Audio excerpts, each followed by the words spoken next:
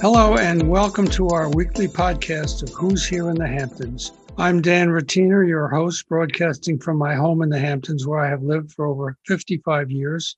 I've written a dozen books about this glorious place, and I've seen it grow through the years from small tourist towns, quaint fishing villages, and a summer playground for high society to what it is today, a world-class resort for celebrities, artists, musicians, authors, and billionaires. In my podcast, I will bring you interviews with not only these people, but also prominent local people who have helped shape the Hamptons. Hi, I'd like to welcome to the show Dennis Susskind, who's a well-known figure in the eastern end of Long Island. He's been out here for many years and has helped save buildings that might have been destroyed that have historic value. He's developed different shopping centers, small things, big things. He's president of the Horse Show. He's president of the Atlantic Golf Club. Busy guy, aren't you? I wanted to ask you mostly about the Horse Show and how it's going to be configured this year compared to prior years, or are you planning to run it straight out the way it was? Well, first of all, Dan, thank you. It's nice to be on your show. The Horse, we are planning, to do as much as we can. We obviously have to follow the guidelines set by the governor. But at the moment, since, obviously the Horse Show is all outside, we think we'll be pretty much the same as we were in prior years. There might be a few less tables in the Grand Prix tent. There might be more separation in the grandstands, require people to wear masks.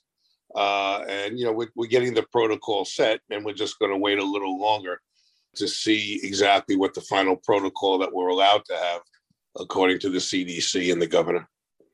But the show is definitely on, and I think it's going to be really, really a great year. People were very anxious because they didn't have a show last year. And yes. I also wanted to talk to you about a particular building. I spoke to you about this last week, and now I can't remember the name of it. It's one of the big white 4-square mansions that border the monument in Bridgehampton. That whole area has been transformed during the years that you and I have been out here, from basically gas stations on the corners and falling apart buildings. And now it's in its heyday as it once was, probably around 1900. What is the name of that building? Well, it was commonly called the Hopping House, because Mr. Hopping lived in that house, and eventually there was a gas station right next to the house, as you recall. When the town was on its front lawn. It's on. Yes. Well, I was trying to be nicer, and I was on the town board, and I hate this sounds self-serving. I sort of led a charge to buy the house from Mr. Hopping, which were able to do, and we took down the garage. And there's 5 acres there. You might recall that he had an arrangement. He had sold the property subject to getting a variance. When he was very, very upset in the 1950s, when they put in the code that they made that residential instead of commercial. Looking back, it probably should have been commercial. So the people that wanted to buy it wanted to put in a small shopping center, and they paid him a certain amount of money for 3 or 4 years. Well, they tried to get a change in the variance, which they couldn't get. The town then went in. We went in and were able to purchase the property from him. We couldn't pay him more than a certain amount according to code, basis the appraisals that were done. And with the Historical Society, I think we raised $600,000 so we could add that money to the money the town could pay, and we purchased the property. We did plans to turn that extra land into a small children's park, which has sort of not happened, even though we have plans for it. The house now has been totally renovated. It looks beautiful. They took down the signs, and they're also working on the interior. So the Historical Society has a long-term lease on that piece of property. The other property was originally Martyrs Landscaping Company, and we kept that up really for construction purposes. But then the library had a problem, and we let them take it over. The town let them use it. They renovated it, and now it's going to be also preserved. And that's the short story. Well, it's a short story, but I forgot to identify this exact property, and I should do so here. It's on the southeastern corner across from Topping Rose. And I went by it about a month ago, and they put this magnificent Widow's Walk building up on the very top, which is gorgeous. And they also, I guess, last week or the week before, they took this chain link fence down that had been up for, let me see, you started this in 2008. This is the longest, slowest redevelopment of an important historical thing in the entire Hamptons. It took 12 or 13 years after purchase to get it to stop being a construction site and start now looking to be what it once was in its original state. What were the holdups involved in that? Why was it such a delay? I don't take credit for that. I only take credit for purchasing it. There's all sorts of they had to raise money. There's all sorts of regulations when the property is publicly owned about getting bids. It's a historical building. It needed people that could renovate it, taking into account its historical nature. I really don't know all the particulars. I sort of lost track after about 12 years. We purchased the property around 2004 when I was in office. I stayed on top of it for quite a few years, but the simple fact is the fence is down. It looks beautiful. And eventually they'll be opening it up in the interior, containing historical data from the area. Any idea when the time frame is going to be? No, I didn't do any research before. Basis history, probably another 2 or 3 years. What originally brought you out here? You were a partner in Goldman Sachs for many years. Had you been coming out here all that time, or did I started coming out here about 52 years ago. Before that, I used to go to Fire Island, but you couldn't go to Fire Island in the wintertime. I didn't like taking the boat every time I came out. And so originally my first year I spent in West Hampton. And then the next year I spent in Bridgehampton and never left. So I've been coming out about 52 years. And as you know, over the years, I've gotten involved in a lot of things, the Peconic Land Trust, the Nature Conservancy, and the other two that you mentioned. But it's just it's changed a lot, but it's still a wonderful, wonderful place to be. And really, I feel blessed that I came out here. Well, I think we came out to Bridgehampton about the same time. And I didn't realize it at the time. It didn't seem unusual at the time. But there were, I believe, 6 gas stations in 3 blocks, including next door to Dan's Papers, which was in Bridgehampton at that time. And they all have gone by the boards as the Japanese came in and said, you don't need gas stations. We'll have cars that you don't need to be fixed. And then that got to be the way to go. And now cars don't get fixed much at all. Well, those gas stations, they did service. Most of the gas stations today just pump gas and sell you milk. Yeah. So it's a different world. Yeah, it was, Agway was out. They had a newspaper out here in Bridgehampton. All the farms were surrounding the village. Much of it was open fields. Some of it still is today. Right. It changed quite a bit. Is that what brought you to Bridgehampton rather than East or Southampton? What attracted me to Bridgehampton was the openness. Was the fact that it was, when I think those days, it was less congested. There were a lot of artists in Bridgehampton. There were a lot of farmers in Bridgehampton. So in my early years, I got friendly with George Stavropoulos, who was my neighbor, who owned the Candy Kitchen. So at 6 o'clock in the morning, or 5:30 or 6, only the farmers could go into the Candy Kitchen, and they'd sit at the counter. They would serve themselves coffee in Danish, and that was it.